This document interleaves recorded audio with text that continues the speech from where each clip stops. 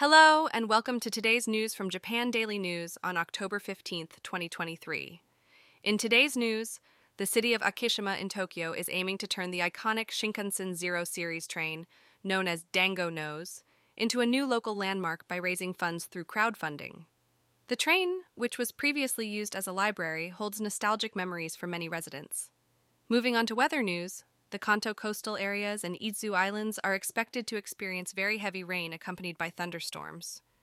This is due to the influence of a low-pressure system and a front, which will cause unstable atmospheric conditions. The Japan Meteorological Agency has issued warnings for potential flooding and landslides, urging residents to exercise caution. In other news, a research team in the United States has announced findings regarding the long-term effects of COVID-19.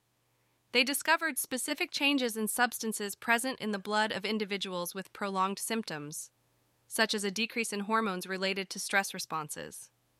The team believes that these findings can contribute to the accurate diagnosis and development of treatment methods for COVID-19 long haulers. On the topic of North Korean abductions, it has been 21 years since 5 victims returned to Japan. One of the returnees, Kaoru Hasuike, expressed the urgency of resolving the issue while the parents of the elderly victims are still alive. Hasuike called for concrete efforts from the Japanese government and public support. In Nagoya, a man in his 60s was arrested on suspicion of attempted murder after 2 people, a man and a woman, were injured with a knife at a community center in Atsuta Ward. Fortunately, both victims were taken to the hospital and are expected to recover. Tragically, an elderly man was found dead in the mountains of Iyama City, Nagano Prefecture. The police suspect that he was attacked by a bear after getting caught in a trap. Lastly, there was a temporary suspension of train services on the Keio line between Chofu and Keio-tama Center due to a personal accident at Wakabadai Station.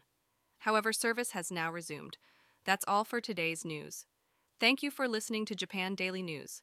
Stay tuned for more updates. Visit japandailynews.com for the news, yen exchange rates, and a daily Japanese proverb.